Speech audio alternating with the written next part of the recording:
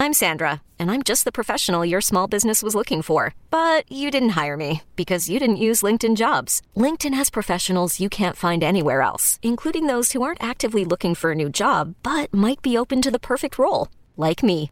In a given month, over 70% of LinkedIn users don't visit other leading job sites. So if you're not looking on LinkedIn, you'll miss out on great candidates like Sandra.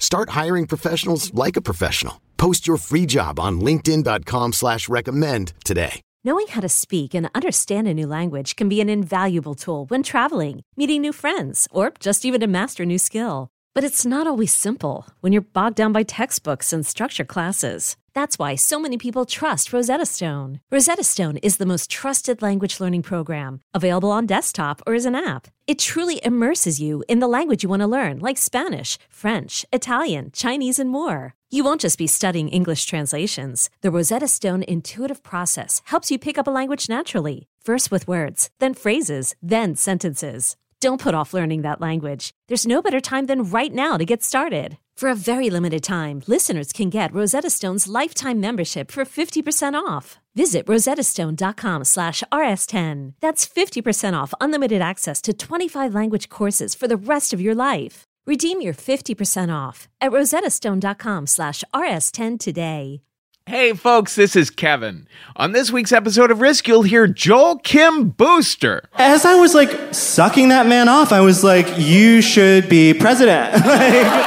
That and more. But before that, boy, do we have 3 big new shows scheduled that I want to let you all know about. 3 Texas dates coming up in January. On January 18th, we're in Austin, Texas. The theme that night is The Real Deal.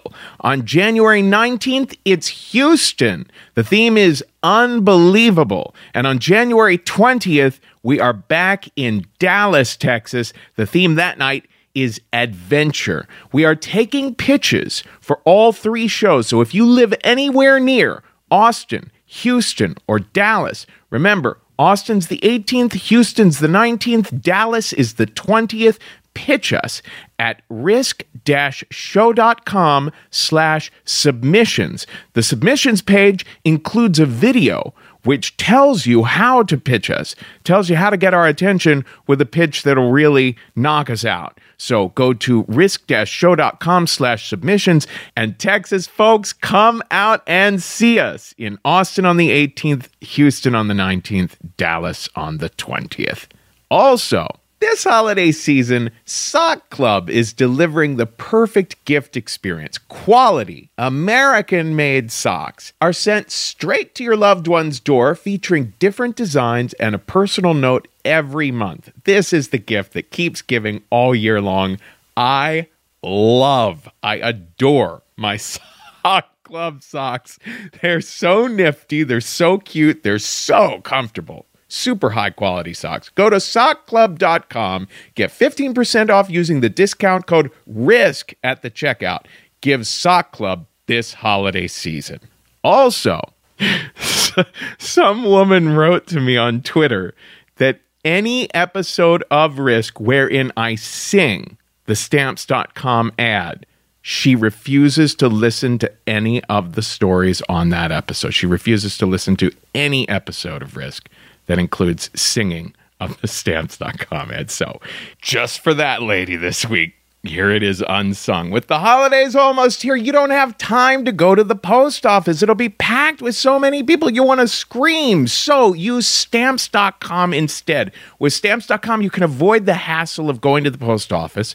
You can do everything you do at the post office, but right from your desk. You can buy and print official U.S. postage using your own computer and printer. You can print postage for any letter or package. The instant you need it, then the mailman picks it up. So it's easy and convenient. We use Stamps.com at Risk and the Story Studio, and we love it. And right now, you can sign up for Stamps.com and use our promo code RISK for this special offer. It's a 4-week trial, plus a $110 bonus offer, including postage and a digital scale. So don't wait. Go to Stamps.com before you do anything else. Click on the microphone at the top of the homepage and type in RISK. That's Stamps.com. Enter RISK. Now, here's the show. Whoa, whoa, whoa.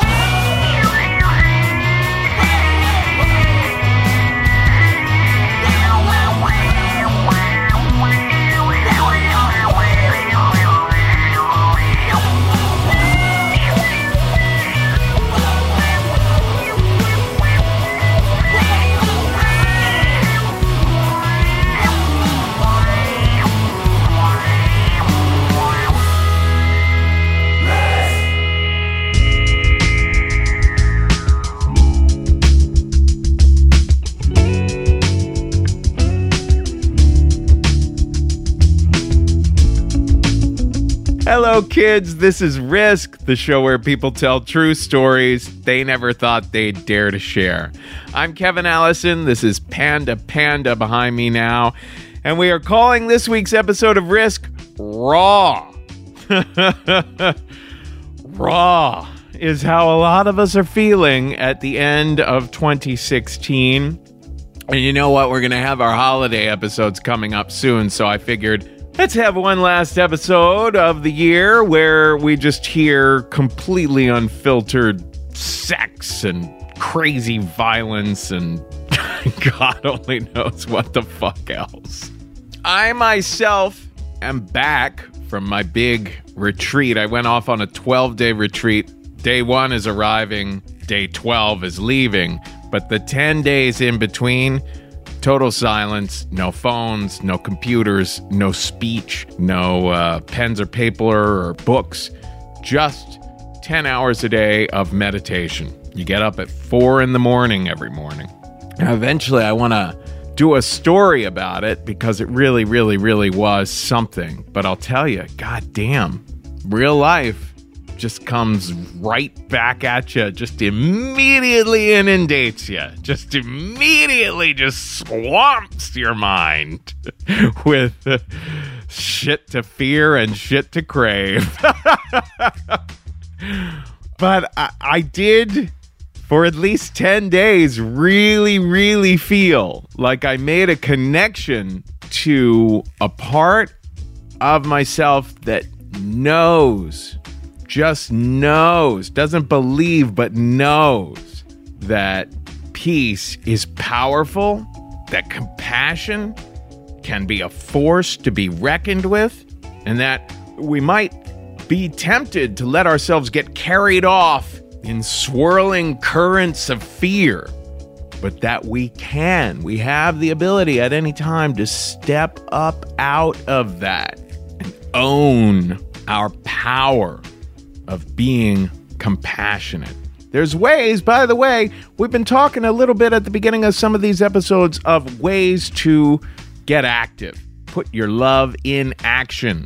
Come at the world with that compassion. A fan of the show, his name is Jordan Wildish. He wrote in that he has started an organization called Serve306.org. You join up with Serve306.org. You pledge to volunteer 306 hours in your community over the next 4 years to volunteer for the most vulnerable folks in the community. So thanks so much to Risk fan Jordan Wildish for sending that idea in. There's a great article in The Atlantic with more ideas along this line. It's called A Cure for Post-Election Malaise, or Malaise, whatever how you pronounce that. It's by Eric Liu. Civic participation offers a way out of your 2016 doldrums, he says, and he's got various ideas. Look that article up. It's in The Atlantic. Meanwhile, here at Risk, you know the drill. We are always looking for stories from people of color. If you know someone who you think might have a good story to share with us, we're at risk-show.com/submissions. Also, anyone who's just felt marginalized due to poverty, racism, abuse of some sort, lack of resources, immigrants, people who have dealt with trauma, people who have faced imprisonment or domestic abuse, anything like that. Encourage people you know to get in touch with us. We can help them share their stories. Now, in just a bit, we are going to hear from one of our all-time favorites, Joel Kim Booster. Shared a really fun and really explicit story at a recent Risk Live show at the Bell House. Our next show at the Bell House is Wednesday, December 14th. And then our next show at the Bootleg in Los Angeles is December 17th. But first, we're going to feature a story by one of our favorites, Miss Lily B. Holy shit, Lily started the show off when we were last in Chicago, Illinois. We were just in Chicago for their podcast festival there. That was a huge success. And here is Lily B now at that show with a story we call Cougar.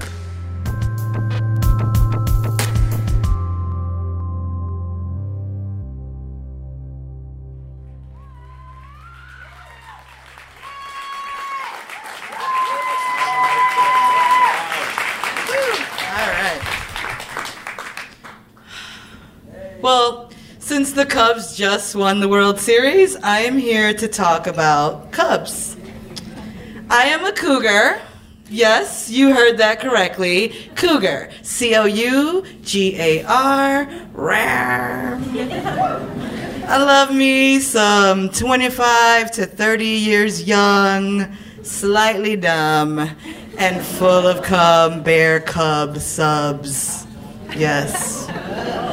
2016 has been the year that I have been openly and unapologetically sharing this somewhat hidden truth about myself. Because like the World Series Cubs, I need me a lineup. I need me a lineup that'll have me celebrating in the streets and acting like climbing street poles like some crazy transplant from Iowa. I need me that lineup. And it's been going really good. I feel like I have mastered what I now am calling my cougardom. It wasn't always like this. I mean, I knew that I was always attracted to younger men because with the exception of my son's father, they've all been younger. My son's father's only 5 months older than me. But all the rest, all my long-term relationships and my flings have been younger. And I guess it was when I was 30 that I realized that I liked them young, like half my age plus 7. That's the rule for me now, right? So at 30, 23 was my number. Right now it's 25 because anything below that is weird to my son, who's 20. So he's just like, no. But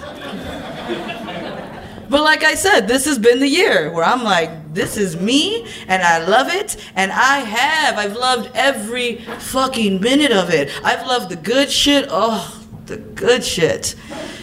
And the bullshit even. Yes, the bullshit, which is to say that this cougarin ain't without its bullshit. 2 years ago, around this time, I almost married one. I had him sitting in a fucking theater just like this, stage left or to my left, just in awe of me. I met him right after my son went away to college. Patrick, oh my God. So I'd known him for some time, but when my son went away to college, y'all, I lost it. Because you have to understand, 36, and your son is gone, and you are done, and you are getting in shape, and you are in this place in your life where everything is just perfect. My career is perfect. My social life is amazing. I'm doing storytelling. I have a platform where I can give back to the community. Shit was right. So when Patrick came into my life, he caught me at an upswing on this pendulum of life that I was loving. And there's nothing that he could have done or said to me that would have had me doubt me. And so when he started Facebook flirting with me, I bit, and I Facebook flirted back. And before you know it, we were meeting up at a show just to hang out, because that's what the young ones like to say, hang out. They like to hang out. And so I said, okay. We went to this show. We were hanging out at this show, and then afterwards, because young dudes are broke, you just have to just assume that shit and then find out later that you're right or that you're wrong. Either way, just assume they're broke. And I just figured, honestly, I'm not trying to sit in a bar with this dude right now. I'm not trying to sit in a bar with you and just hear your bullshit, because they don't talk about shit either, 27-year-olds. So I'm like, all right, Patrick, you know what I want to do? I want to go to the 7-Eleven. I want to get us a slushie and then fill that slushie with Fireball, because that's what the Facebook flirting was about, was me having never tried Fireball, and I love cinnamon. So I was like, we can go get these sloppy slushies, fill them with Fireball, and then walk down the street with liquor in our slushies. Y'all, life hack if y'all ain't doing that shit. And when you do something like that with a broke little cub, they think it's amazing. He was just like, oh my God, girl, you are so damn cool. You don't want to go to a bar, you just want to walk down the street and drink. And I'm like, yeah, I know, let's do this. And so we're walking down Belmont to go to the harbor. And as we're walking, again, my head ain't where he thinks it might be at. I'm not trying to wife this dude. I'm not trying to Demi Moore. I'm not looking for Ashton. I'm just looking to just have a little fun. My son just went away to college, shit. So I'm walking with him and we're talking and he's saying things. He's telling me stories. And if you want to get this period, yeah, tell me some stories. Tell me some deep fucking shit. And that's what he was doing. He was telling me all about his crazy ass family and his like heroin addicted dad and like the woman that he married in Hawaii and it didn't work out. And I'm just like, look at this guy just opening his heart and soul. And y'all, I thought it was sexy. I'm sorry. I was like, you are just too much, as I drank my little fucking slushie. And we got to the lake, and we're sitting at the fucking lake, and he just keeps on, and now he's asking me about me, and oh my gosh, he's everything I tell him, from like me getting pregnant at 17 to how I ended up doing what I'm doing, which is storytelling and nanny and all that. He just was like a little kid meeting his hero. His face was just in mine. This dude looked like Ryan fucking Gosling, y'all, with like a bear Ryan Gosling, though, not like that skinny dude on TV, but like just built, just arms and chest. Oh, I loved it. And he started letting me know that he was a little submissive.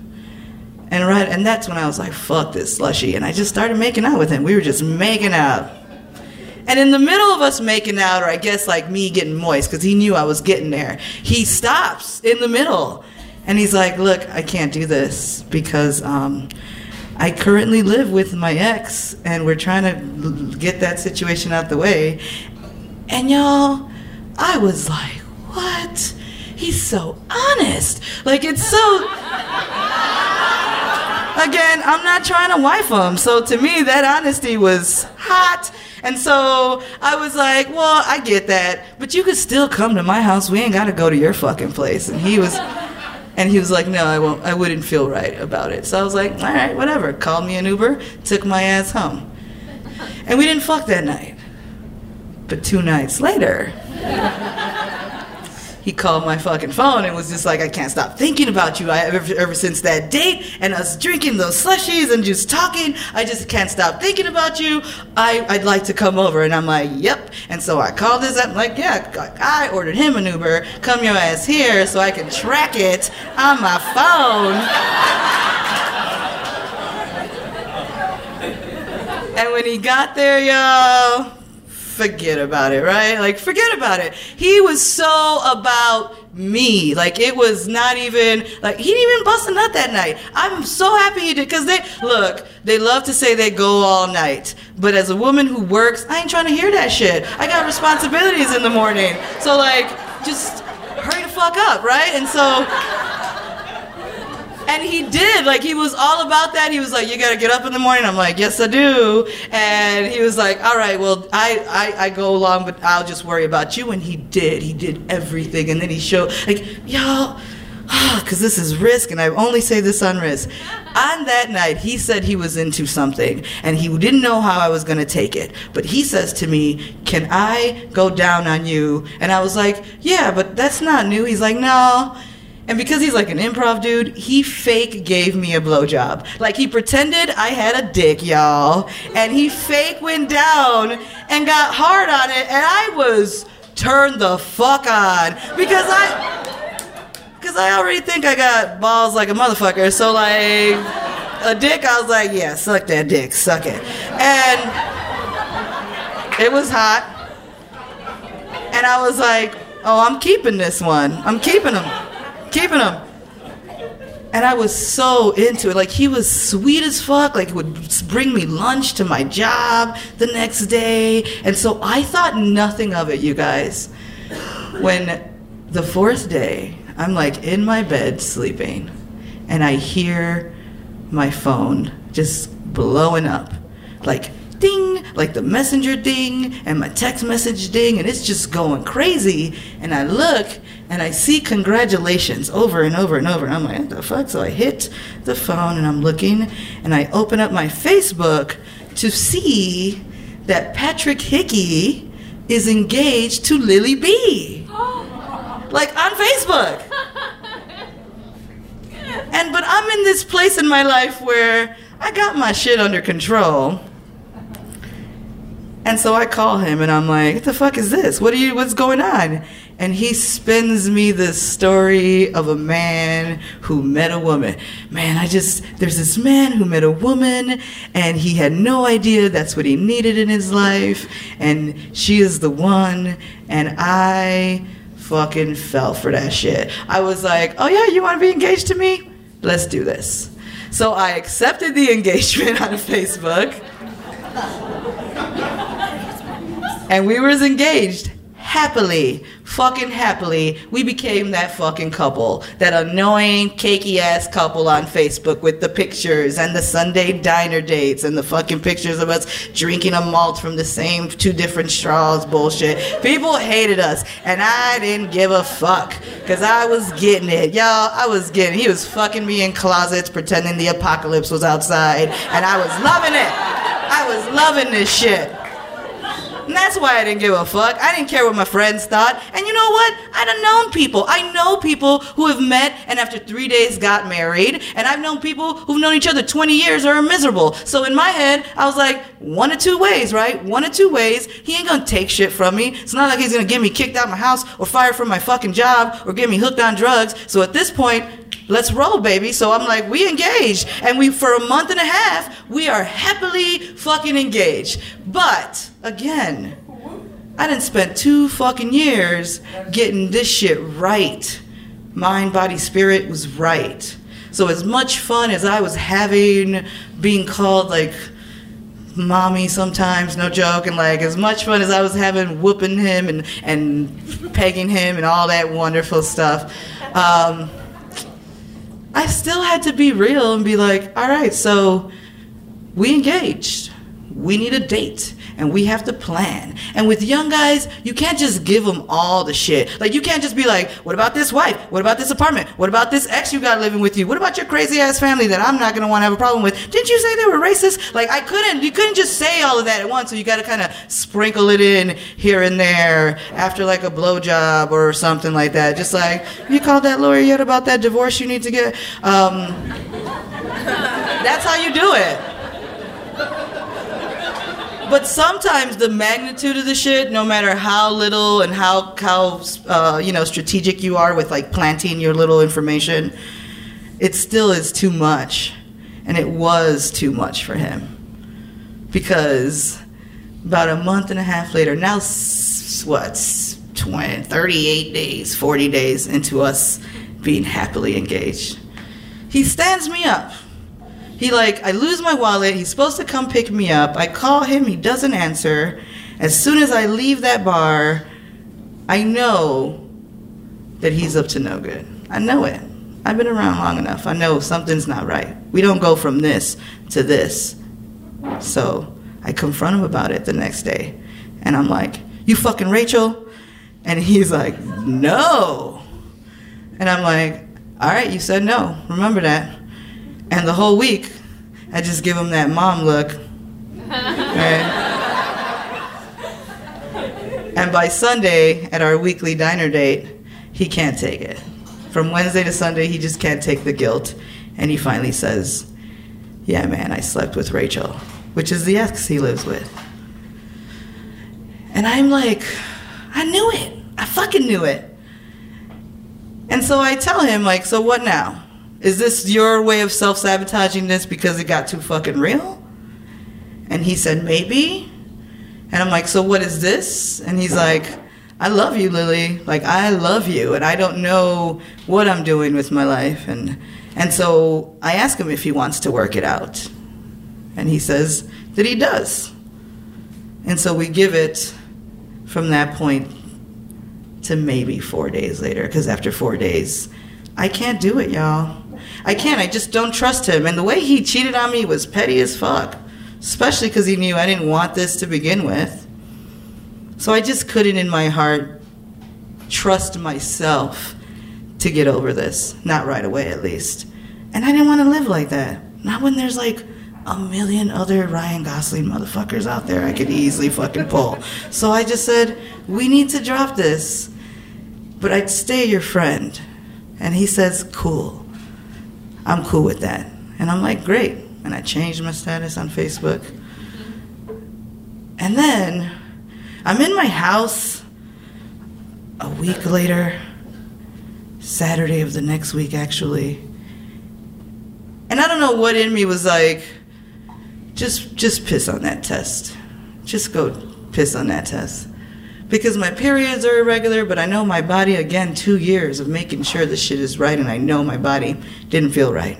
And sure enough, I'm in my bathroom, and those 2 little fucking lines show up, and I am like, fuck. Because I had gotten rid of him. I didn't have to call him, but now I got to fucking call him and tell him, look, I'm pregnant. And when I tell him, he's not shocked. In fact, he's really fucking happy. And I tell him, like, you gotta know, my son's 18 years old. I'm not going back. I'm not having this baby. I made my decision, like, nope, I'm not having this baby. I don't want it with you. I don't want it with your crazy situation that you're dealing with. This is not what I want to bring a child into. Look, I've already had a son. His dad is amazing. You are nothing like that man. And he started to get really angry. And this motherfucker got so angry that he threatened to sue me if I got rid of this baby, which made me and my girlfriends just laugh and laugh and laugh and laugh and laugh. Like, this motherfucker said, what? Yes, girl, that he's gonna sue me. What? Is he fucking crazy? Yes, girl, that's why I don't want to have this baby with him. But we go back and forth, back and forth. And when he was sitting in that audience around this time 2 years ago, he had come to talk to me about this baby.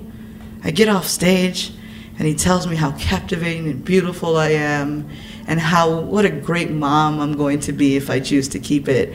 And that's when I tell him that I already made the appointment to get rid of it. And he loses it, walks out of Hamburger Mary's angry.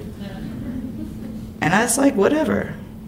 I get home, I go on with my day, I go on with my work week, and during this week, I'm getting blown up, my message, because my appointment's the following week. I'm about to have this done, get this out the way, continue on with my life. And he blows me up, and I am feeling like stressed the fuck out. I'm tired, because that's what pregnancy does. It makes you tired. And on top of that, like, I'm a nanny, so I'm watching babies, so I'm already, like, with the emotional stress of, like, oh, this is a cute baby. Maybe I could be a mom, but fuck, not with that dude. So, like, no. So I'm going through all this, like, mental and emotional kind of stress because I've made my decision, but here's this outside force just making me rethink it and doubt myself. And that's what he did really well, was just make me doubt my decisions and who I was. And 2 days before my appointment, he calls me from Milwaukee. He had run away to Milwaukee. Because that's what young guys do, y'all. They throw tantrums out this fucking world. Like, it's not like a 5-year-old tantrum. It is a 27-year-old tantrum where it's like, I'm gonna get on a megabus and go to fucking Milwaukee and threaten to kill myself in hopes that you'll keep this baby. And I was like, stop! Like, fucking stop!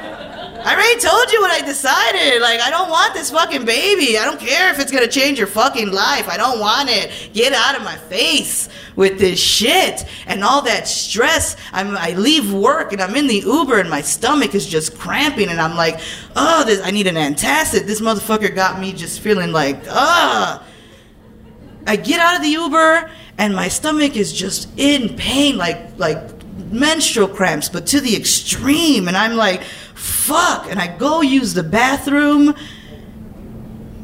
and I miscarry. Like, I just, baby. And it feels funny. It's like a clot. Like, if you're ever on your period, it's like a blood clot, but really, really big. And it just, like, plops out into the toilet. And I turn around, and there it is. And I look at what I'm guessing is a baby or a fetus. And I snap a picture. And I send it to his ass, like, we're done. Like, this is over. Yes, because I'm that bitch, y'all. I'm that bitch. Right there. Like, that's our baby. Leave me the fuck alone. And he comes by 2 weeks later to see if we could be friends. Yes, y'all, yes, the nerve. And I think about it and I say, you know what? We did have this experience together, and no matter what, you're always going to be a part of my life, or at least a character in the story of my life. So fine. But this don't mean we're going to kick it and we're going to be like best friends. But after like 2 days of us attempting to be friends, I realized that he is still that guy, the guy that will lie over petty shit and who doesn't want to really fix or own his shit. And anyone I have in my circle is on their shit. And if they're not on their shit, at least they own their shit. And so I knew he wasn't the person that I needed in my circle. And so I cut it off. And I haven't seen him since.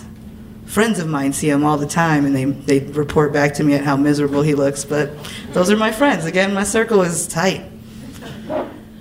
And I guess, like I said, this is not without its learning, right? Like, I've learned a lot. I own this cougardom because that didn't stop me. Like, he did not fucking stop me. He's only made me a little wiser. And now when I see red flags, I call them shits out, and I fix them. And if they can't be fixed, you gotta go.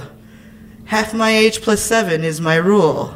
Stone cold rule. If you're 22, I'm sorry. Unless you like struggling like refugee over here taking care of your whole family, I can't go. I'm sorry, I can't go. But I'm wiser and I'm learning. And if any of y'all are 25 to 30, y'all could play in these majors and get out those minors. Thank you.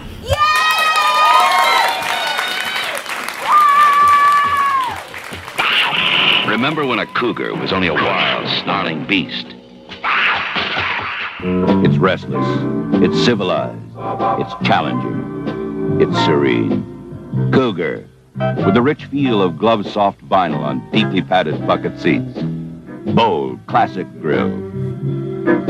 Cougar, it's like nobody else's cougar. At the sign of the cat. Ram.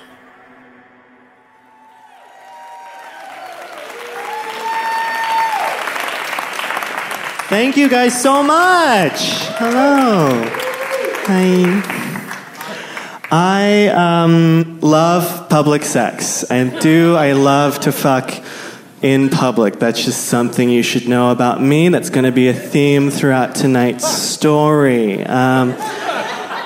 Now, before I continue, though, I do just want to address the straight men in the room, because whenever I talk about the experience of being gay, particularly like the sexual experience of being gay, I hear from my straight male friends consistently like, oh, Joel, I wish I could be gay like you.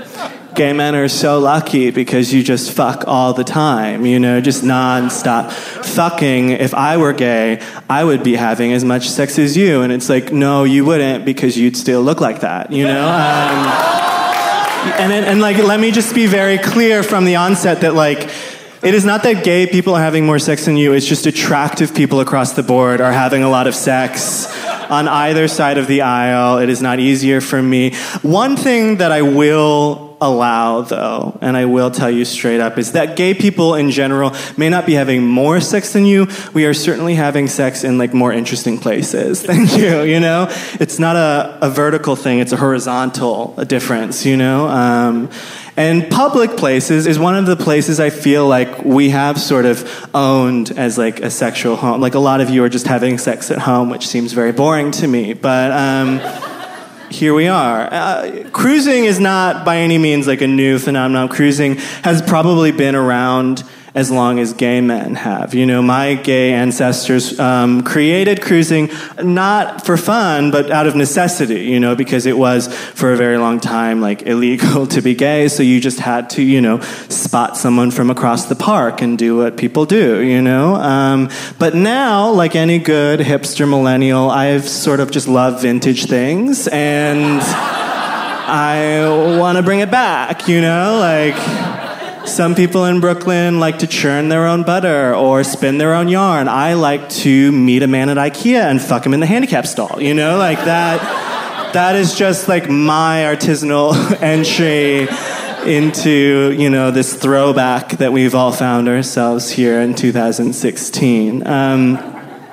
And it's sad to me, because I feel like cruising, like public cruising, is sort of a dying art. I mean, it's sad on one hand because it's like so fun, and it's like good, I guess, on the other hand, because it just means that we're coming forward. We have all these apps now where we can find each other and have like dirty animal sex, and that's great. I guess like technological advances. And we've even created like actual public spaces that were supposed to have sex. Like gay bathhouses are a thing that I visit in almost every city that I go to nowadays. And like for those of you who aren't aware, a gay bathhouse is sort of like a combo of a spa/gym/haunted house. Like there's just a lot going on in those spaces, like it does have like all the accoutrements of a spa. It has a small gym, which pro tip to everybody who travels for work a lot, the gyms there are so much better than the hotel gym. Go, work out. It's like $8 for a locker. Why not?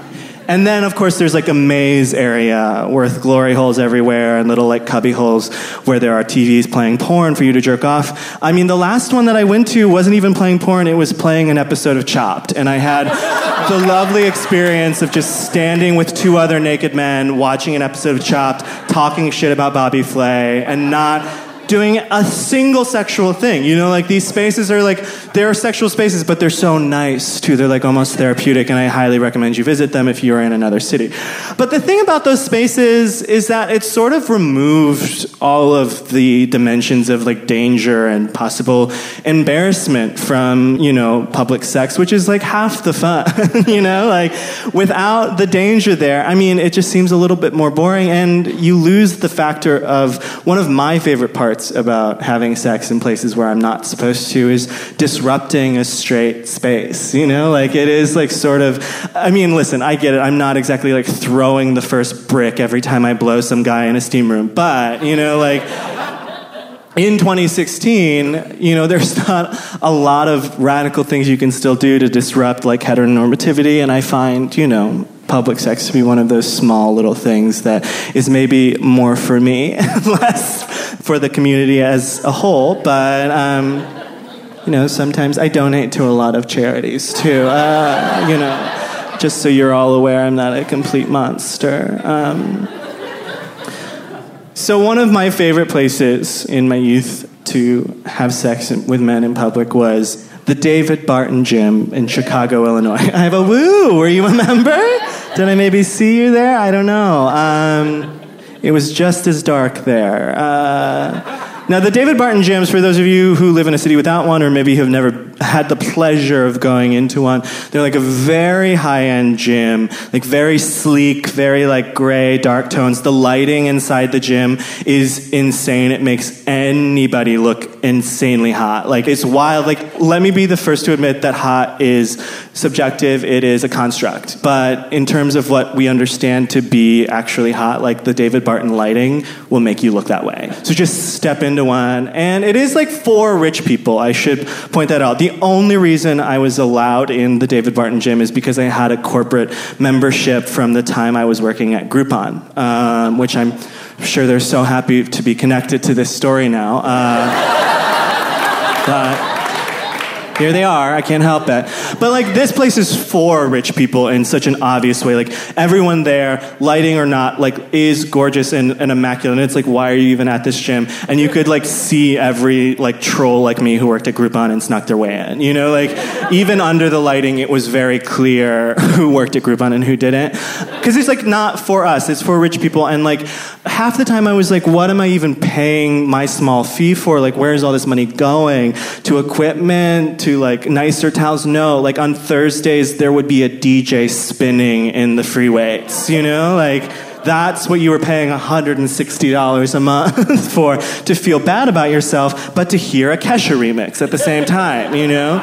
Very important when you're working out. But my favorite part of the David Barton, of course, was the steam room. Any high-end gym worth picking up a man at has the steam room. And let me tell you, I've talked a lot about straight spaces, but like, straight people gay men own steam rooms, okay? They're ours. No matter where they may be, they could be in a fucking daycare and they're still there for gay men to have sex in, okay? Because, and I don't know what it is about a steam room. I think it may be just like the atmosphere. It's very hot and sweaty and everyone is naked and there's like a thin veil of like just enough plausible deniability in there, you know? Like, I think it's the plausible deniability of a steam room that makes it so sexy, you know? And I really appreciate it. And the other thing about steam rooms, too, is just, it really is the training ground for gay nonverbal communication. This is like paramount of cruising. In the gay community, when you're cruising, eye contact is consent, you know? You never need to speak a word, it's just a raise of an eyebrow, you know, or maybe a brush of a shoulder, or the way you conspicuously open your towel in the steam room, you know? Any of these three things may seem innocent to you, but to me it means, come over here and suck my dick, you know? It's an invitation, and that's like very important. And I remember this specific instance. I was in the steam room with two other gentlemen, and one of the clearest signs that somebody wants to hook up with you in a steam room is any eye contact at all. Now, I mean, there are plenty of you who are like, go to gyms probably, or have otherwise been in locker rooms. Men, we do not make eye contact in there, do we? No, it's a very uncomfortable thing. We do not want it, because we know, even straight men know, if you look at someone too long, you know what it means. And this guy who's sitting sort of, so there were three of us, one on the opposite side of me, one in the middle, and then me, and the guy in the middle was just looking at both of us like like he was watching a tennis match, just like back and forth, lingering eye contact here, and just like through gay telepathy, we all started to come together onto the middle plane, you know? And that's the other sort of nonverbal happening there, is like, we're all sitting on the same fucking uncomfortable tile. It's not like moving closer to the person next to you is gonna make you more comfortable. All that does is show, yes, I'm willing to have sex with you here. And that's what was happening here. And we engaged in a very lovely sort of threesome, the three of us, in the dark, in the steam of this steam room. And that's happening, and that's normal. And then suddenly the door opens, and there's a rush of cold air, and in walk a group of straight men. And of course, we scatter like roaches. You know, like, back to our original corners, because that's what you do. You know, you're supposed to feel embarrassed, you're supposed to feel ashamed. Of course, those straight guys, like, it's dark and it's steamy, but they're not blind. You know, like, they know what's happening, but I feel like there is sort of like, at some point, maybe in the 60s or 70s, there was like a treaty signed between gay men and straight men where they're like, we'll turn a blind eye, you know, like, we won't care, keep like occupying our wives, and we won't tell the gym management when we catch you sucking each other off in the steam room, you know? That's what we need from you. And that's what we were all sort of on that level. We scattered into our own dark corners again. We let them take sort of center stage in the steam room. And they got to talk, you know, like, we were silent, but they got to talk. And I just remember sitting there, like, listening to their inane, like, Broadway conversation. They were talking about how much sodium is in chicken. And how much they missed sodium, and how their trainers wouldn't let them ingest sodium. And I'm thinking, like, this is the norm. Like, we are back to the status quo. And then it happened. There was this pause in their conversation, and again, suddenly all of us were silent, just enjoying the steam. And the man who sort of began the hookup to begin with, sort of the captain of our hookup, if you will, in this moment of silence, he took advantage of that, and he looked around and he said the incredible. He said, so, you guys horny?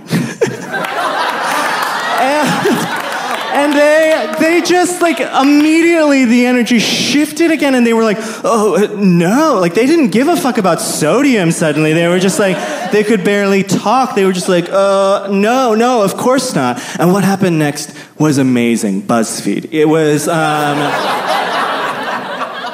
captain, he looked at them, and he just, like, completely flipped the script. He broke all the rules. He was like, then you gotta go. And he bullied these straight men out of the steam room without another word. These men just got up and left. And as I was, like, sucking that man off, I was like, you should be president. Like, what?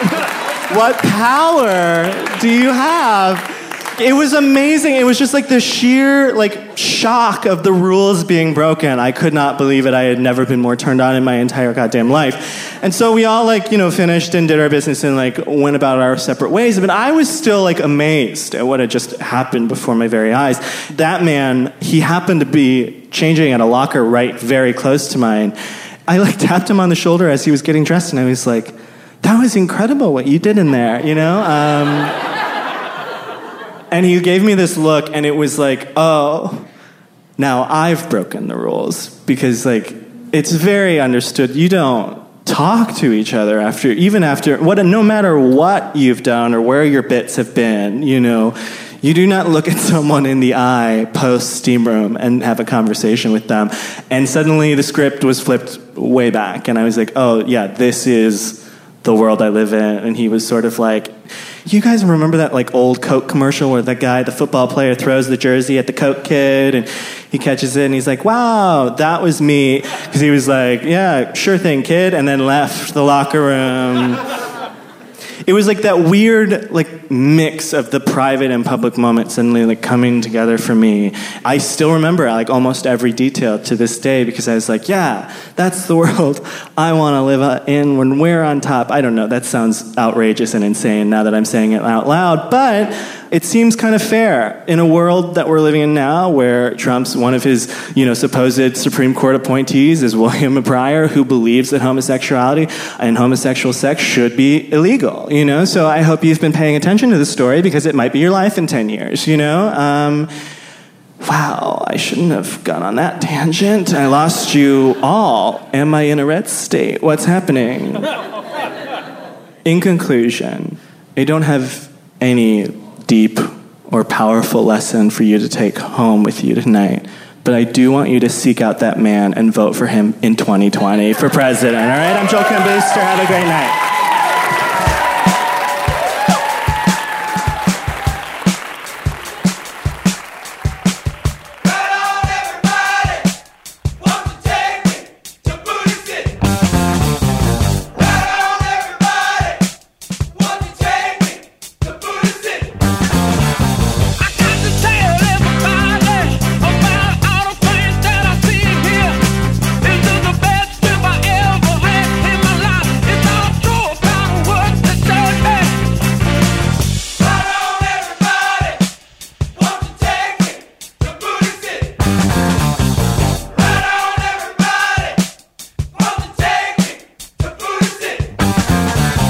This is Risk. This is Black Joe Lewis and the Honey Bears with Booty City. And we just heard from Joel Kim Booster, who is the owner of a very cute booty of his own. Before that, a little cougar-related madness in an interstitial put together by our own episode editor, Jeff Barr. And now, it's time for me to tell you this. A lot of folks are feeling a bit down lately. And that's why we're very interested to introduce our sponsor this week, Talkspace. If you've ever thought about going to therapy, but found it too inconvenient or too expensive or too, I don't know, you couldn't get out of the house, then give Talkspace a try. Talkspace is the online therapy company, and they make it easy to connect with a licensed therapist. Handpicked just for you for as little as $32 a week. Using Talkspace, you can text, audio, and video message your therapist as much as you want. Your Talkspace therapist can listen to you vent about work, family, relationships, and help put you on the path to a happier life. To sign up or learn more, go to Talkspace.com/risk. And as a special offer for our listeners, you can use the coupon code RISK to get $30 off your first month and show your support for the podcast. Talkspace, therapy for how we live today. Now, our last story for this episode comes from our rather raucous and noisy New Orleans show that we did, a month ago. I can't keep track of anything anymore. Anyway, we had a hell of a show in New Orleans, and this story, this bonkers story, ended the evening. Dennis Mon did a really wonderful job workshopping it with us and presenting it that night. Here he is now with a story we call Shelter from the Storm.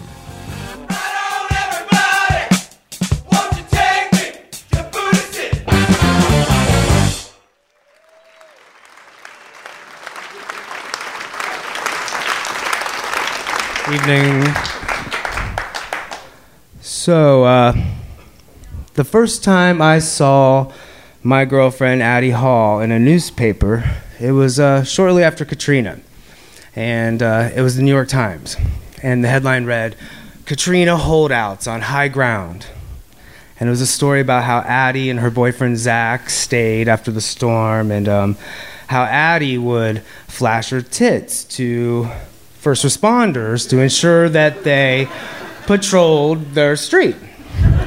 And so I just imagine my friend Addie and this line of ambulances and fire trucks and cop cars and tanks going by, and her whipping out old Lactatia Niplata in exchange for bottles of whiskey and canned goods. And it made me happy.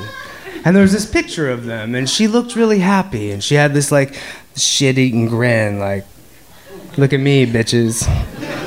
And she had these little children's glasses on her head, and the frames were shaped like stars, you know, and she always wore those when she felt a certain way, and she was standing by this strapping young Marine that she had, like, hooked up with, and yeah, she looked happy, and they became this viral sensation because they were these, like, two young people that found love in the midst of the wreckage of Katrina, you know, and you know, she looked really happy, and she was also happy because the world had been reduced to the size of what she was kind of used to, which was just surviving, you know, just getting by, making enough money to put a roof over her head, and she knew how to survive. She knew how to survive better than anyone I knew, and when I first met her, that's what we did together.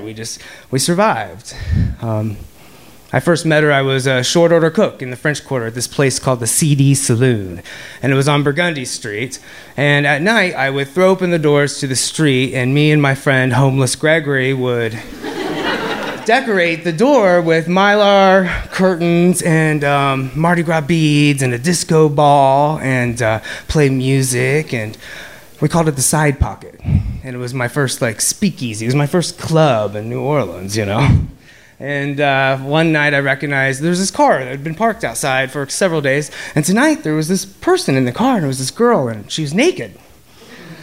And she was getting dressed and doing her hair and doing her makeup, and I'm watching, and she sees me, and she's like, "What the fuck are you looking at?" You know? And I'm like, "Oh." She gets out, and she pulls down the skin-tight wife beater that she just pulled out of, you know, the package, and she says, "Hi, I'm Addie Hall." And she points to her left tit, and she says, "This is Niplata." And she points to her right tit, and she says, "This is Lactatia. And we're very happy to meet you." And I said, "My name's Dennis, and I'm very happy to meet y'all." And then, you know, then the next thing I know, she comes out of the bar. She's got 2 High Lifes and 2 shots of Jameson, and the Side Pocket's pumping. It's me and Homeless Gregory and Addie. And, you know, there's a couple girls on their way home from their house cleaning gigs, and I can see Bianca Del Rio across the street getting ready in her window for the night, and there's some gays going by, and there's this 40-year-old Bulgarian stripper named Stefka, and she's like, "It's getting hot in here, so take off all your clothes." And it was like Confederacy dunces come to life, you know? It was like everything I dreamt of in New Orleans was right here, and I also met this new friend, and her name was Addie, and I knew she was special, and I knew she was going to be my friend for a very long time.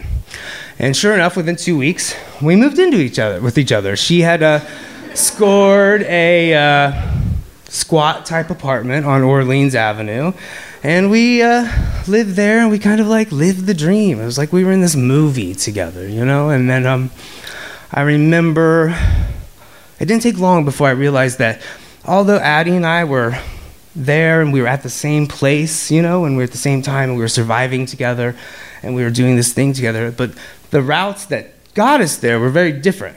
You know, personally, I was running towards something, you know. I come to New Orleans to have a better life, a more fulfilled life, and I had dreams, and I was a writer, and I wanted to do things, you know, and Addie was running from something, and she was escaping, and something horrible in her past, and she was trying to escape demons, but no matter how far she ran or how long, the demons were always right there, and those demons were very unpredictable. Life was hard with Addie, but we had a lot of good times, you know? She turned me on to the filmmaker, John Waters. And he was in town one day, and she convinced me to go to Julia Street to some gallery, across canal, which we never ventured. And, we get there, and she, makes her way through the wave of hipsters to John Waters, and they have this, moment, and he tells her, he signs her copy of Catcher in the Rye.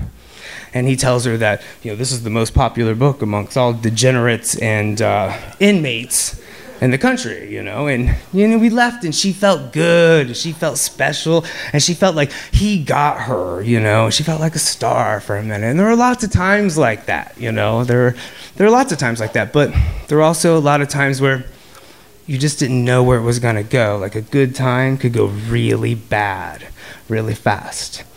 We both had a similar sense of humor, and we were pranksters.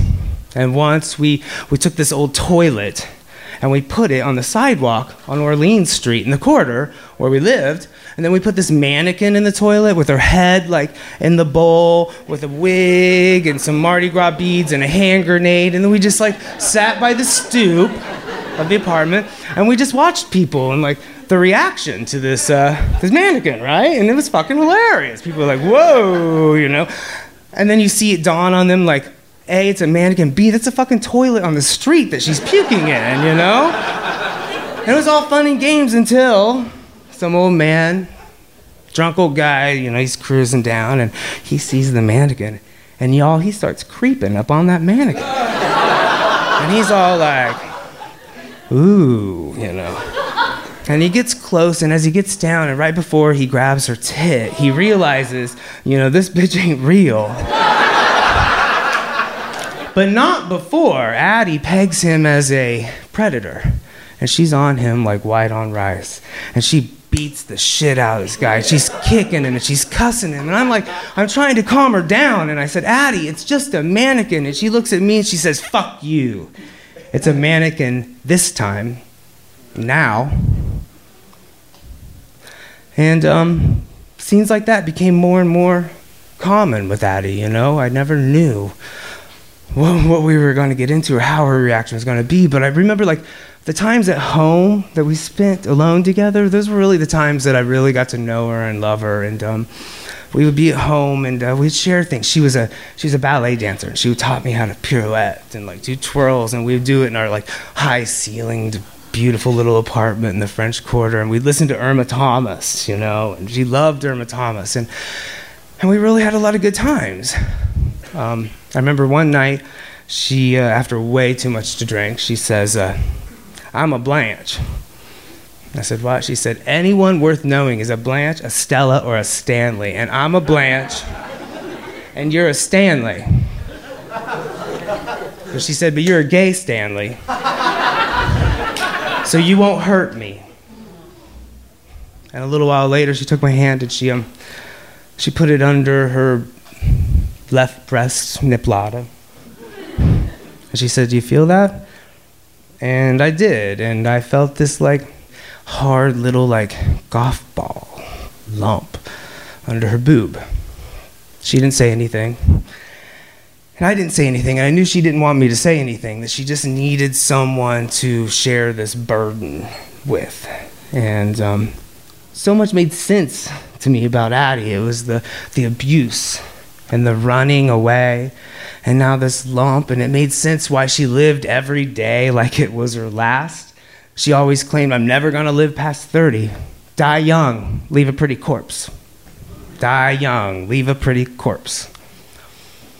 After that, it wasn't very long before we got thrown out of the apartment after Addie beat a neighbor with a 2x4 for accidentally elbowing her in the face at a bar, and he was drunk. And I knew it was for the best, and I moved to the Marigny with Stefka, the Bulgarian stripper.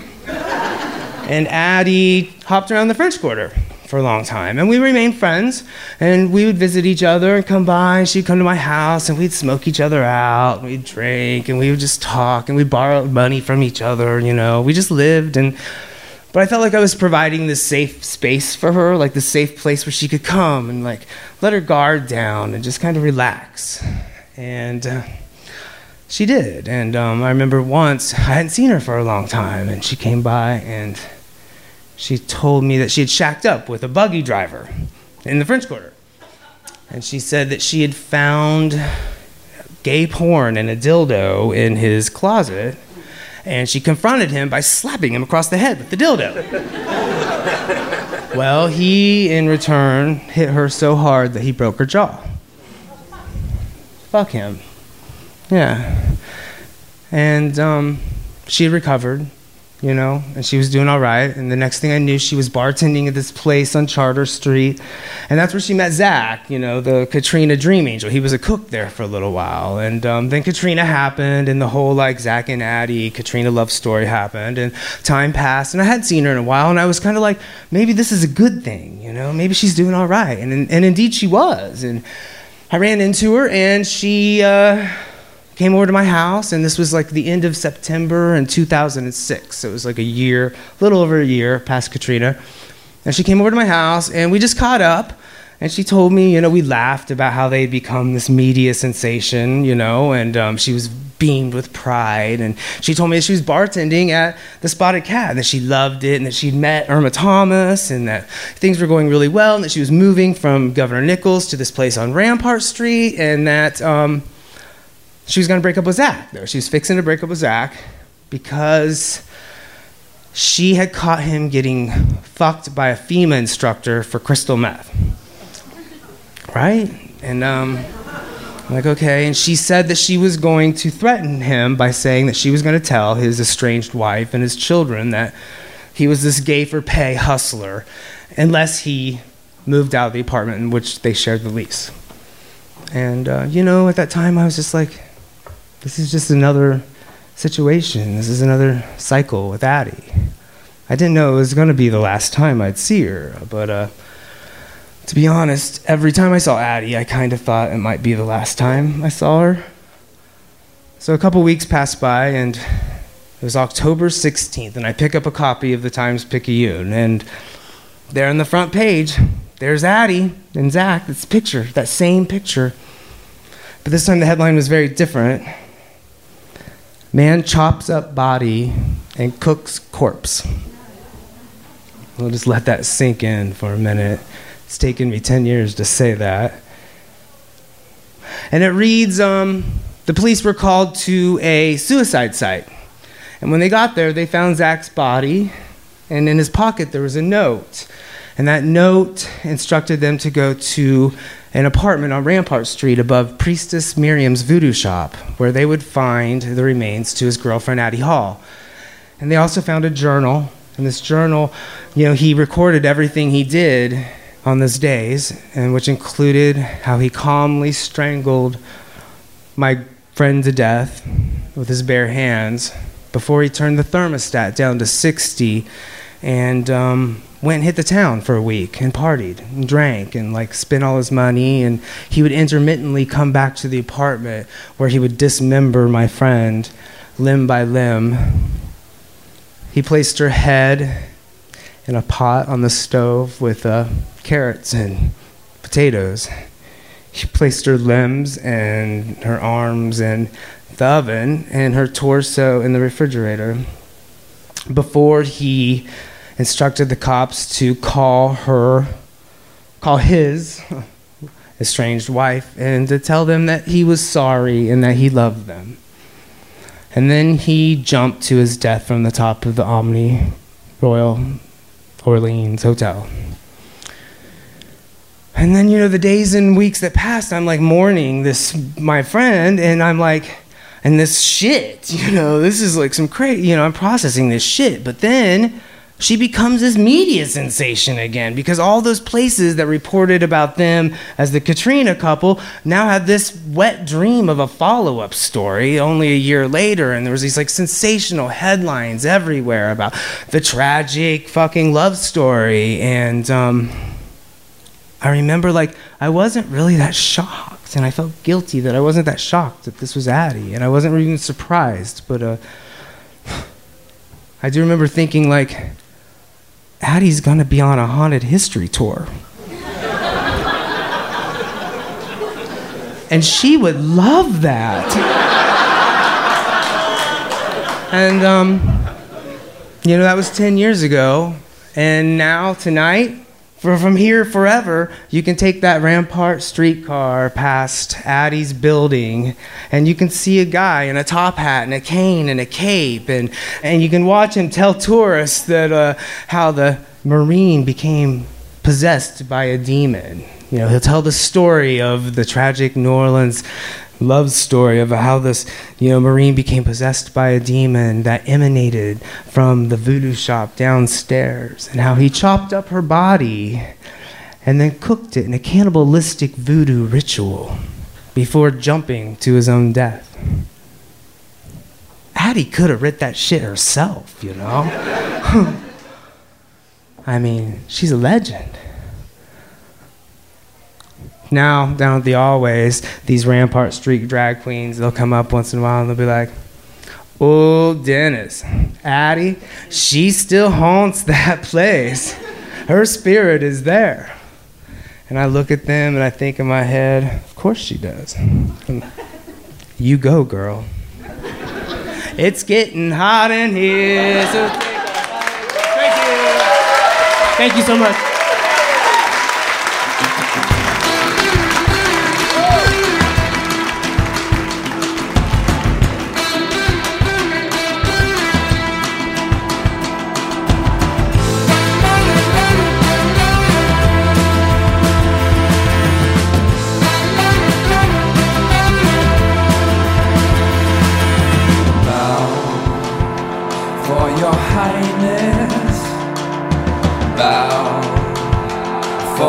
Silent one, 'cause baby, we are the sirens, home to oblivion.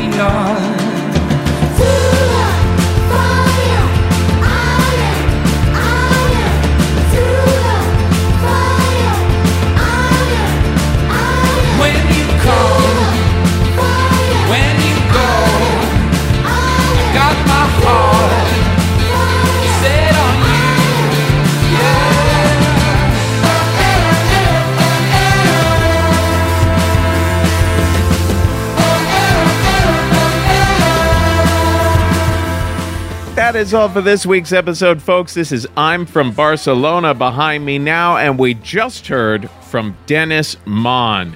Thanks again to Sock Club for sponsoring today's episode. Sock Club provides a little gift with a big impact that's sure to make you look like an expert gift giver. Each package includes quality American-made socks, a customizable gift message, and a printable membership certificate, so all you last-minute shoppers are covered too. Just for listeners of Risk, Sock Club is offering 50% off subscriptions. Go to sockclub.com and use the code RISK at the checkout. Give Sock Club this holiday season. Now, we have a bunch of fabulous shows coming up. We've got one coming up on Wednesday, December 14th at the Bell House in Brooklyn. Listen to this cast: John Early, Jeff Hiller, Janelle James, Jerry Franklin, Tracy Segarra. That's going to be a hell of a show. Come on out, Brooklyn. The Bell House, December 14th. December 15th, we're in Detroit, Michigan. Tell all your friends in Detroit we're coming on December 15th. And on December 16th, we're in Milwaukee, Wisconsin. Tell your friends in Milwaukee to come on out December 16th. On December 17th, we're back in Los Angeles. Another amazing cast here. Danny LaBelle, Sean Mason, Matt McCarthy, Matt Drucker, Sarah Benincasa. Now, on January 18th, we're in Austin, Texas. We're back in Austin on January 18th. The theme is The Real Deal. On January 19th, Houston, Texas. January 19th is Houston. The theme is Unbelievable. On January 20th, we are back in Dallas. The theme is Adventure. Now, everyone in Texas, Austin, Houston, Dallas, pitch us your stories at risk-show.com/submissions. You could tell a story at one of those shows. Come on out, Texas, and let's do this. Finally, on January 27th, we are back in San Francisco. That's going to be a hell of a show. And on February 17th, we're back in Carrboro, North Carolina. We're taking pitches for that Carrboro show, folks. The theme is what? And you can pitch us at risk-show.com/submissions. Folks, today is the day. Take a risk. When you come, when you go, I got my heart set on you. When you come, when you go, I got my heart set on you.